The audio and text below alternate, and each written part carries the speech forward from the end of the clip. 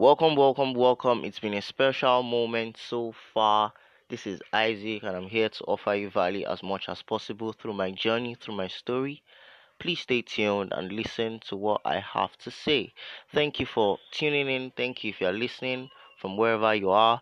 I hope you're doing well. I hope you're doing good. Just doing a little bit of housekeeping before I start. Okay, so today I'm really going to talk about self awareness. I know I'm a big preacher on self awareness because it has helped me a lot to maneuver my way through the difficulties that life brings my way. Though I've not lived that long, but then I've had some issues, and I know self awareness has helped me to identify these things. And so moving forward, I would like to share some stories, share some insights on what I think and how relevant self awareness is to wherever we do. So I've been having this issue with comparison, like where people compare themselves to other people, where people have the situation where they see their mates doing something and then they feel discouraged, they feel intimidated, and this leads to a lot of jealousy and envy sometimes. Or sometimes you may just sit down and start to think about your life. I think this has happened multiple times, and usually we are being told not to compare, I'll be honest. But then we know how difficult that can be. We know how stressful it can be. Trying to keep something off your mind that bothers you is actually not as easy as it sounds. And so I know this struggle. I have first-hand experience with such, and I'm just trying to find a way out here. Like, how can we maneuver our way? How can we keep our minds off this? How can we stay happy? How can we move from the perspective of depression and anxiety and sadness? How can we start to maximize our life and every moment in it? And so, most people actually base their happiness on a lot of things that are external. Most people try to pay attention to what they can get, money, and different things. And that is really not what happiness should be based on. Because when those things leave, what happens to us? What happens to our mental state? What happens to our confidence? What happens to our self esteem? And so these are the things that we need to focus on. These are the things that we need to base our attention on. Because we are not trying to look for the short term win here. We are not trying to look for the quick fix here. We need to stay fit. We need to exercise things that are going to last us. We need to be able to look back and say, okay, this has worked for me, and so far I have had no issues. So we are not trying to look for short, quick fixes here. We're trying to focus on how can we find long term solutions to the issues we face, especially mentally. And so these things, I used to say that most times our state of mind determines how we do the things we do. And so if you are discouraged, if you are sad, everything around you is going to pander that way. Everything around you is going to have the same effect.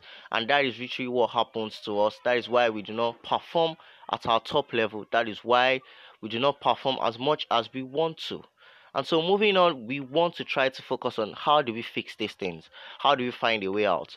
Which is why I'm talking about self-awareness. So if you've read the book Power of Habits, there's something we call keystone habits. Keystone habits are habits that you start off and then automatically they start a process that leads to more habits, either positive or negative. So let's say you start to overindulge in immorality or drinking or smoking, you start to allow some things lag in whatever you do. And so that happens. But when you start, for example, reading or working out, you start to learn more, you start to become a better person, you start to grow in your personal development. And you find out that from reading, you identify things you want to change in your life. And from that, you identify how you want to improve on this, how you want to improve on that. So those are what we mean by keystone habits. Habits that you can start off today and that can improve you on that. I'd like to digress a bit because we are trying to talk about how to improve our lives here. And so, for example, if you start reading, you start to get insights on what you need to work on based on what you are reading, right? So if you are working on your skills, if you are working on your personal, emotional intelligence, if you are working on your social intelligence, if you are trying to improve your communication skills, reading helps you to do that. And from that, you start to learn how to communicate. And from how to communicate, you start to practice these things. And from being able to communicate, you start to network. From being able to network, you start to improve the quality of your life. So these are examples of what keystone habits can do for us. I'm not going to try to pan that in negative because I'm not too much inclined to that. But moving on, back to the direct topic. We are talking about self-awareness here. So self-awareness, I want you to consider it as a keystone process. A process that starts off something unique. So when you understand that life is in phases and our opportunities come as a result of our goals and our objectives, as a result of the way we live our lives, then you'll be comfortable staying in your own lane. You get? So, for example, if you do not want to be a musician, why should you be envious about somebody being popular because he is a musician? So those are different things we have to focus on. So if you focus on your lane, you stay on your lane, you understand yourself to a point of understanding your vision, your mission statement, your core values, you understand your goals, you understand what you want to achieve from life. Nobody's journey is going to make you feel inferior because you know it is your journey. You have the power to put pressure on yourself when you need to. You have the power to improve where you need to. And so, learning to focus on yourself first. You see, you need to have a good relationship with yourself. Do you really know yourself? Do you really know yourself? And so, most times, we are drifting away because we have a range of people around us who are doing extremely well, who are actually improving on their skills, who are improving on their lives, and then we try to be like them instead of being ourselves.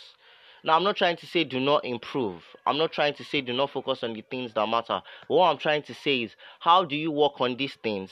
So, a point where you are not concerned about what other people do. So, if you have enough self-confidence, if you have enough self-awareness, if you know yourself very well, if you have convinced yourself about your journey, your mission, your vision, your core values, you are necessarily not bothered by someone else's journey because it has nothing to do with you. It has nothing to do with what you do. It has nothing to do with your goals. It has nothing to do with your objectives. So usually we compare ourselves when we do not share the same goals. And that is bad because you obviously cannot know what the other person wants out of life. You are not a mind reader, but you need to focus on your journey first. If your relationship is good with yourself, the focus on your journey will be easier. And as I said before, self-awareness is a keystone process. Once you start that process, you start to see things change in your life. You start to see that self-esteem come up. You start to see that confidence come up. You start to see your communication better. You start to see your place in life, and you are not faced by any other person's achievements. You learn to support, you learn to chase your goals, you learn to chase your dreams with conviction, and you know you are in the right place because you are self-aware, because you know what is right for you, because you know what is and isn't for you. These are the things you need to focus on as you move forward.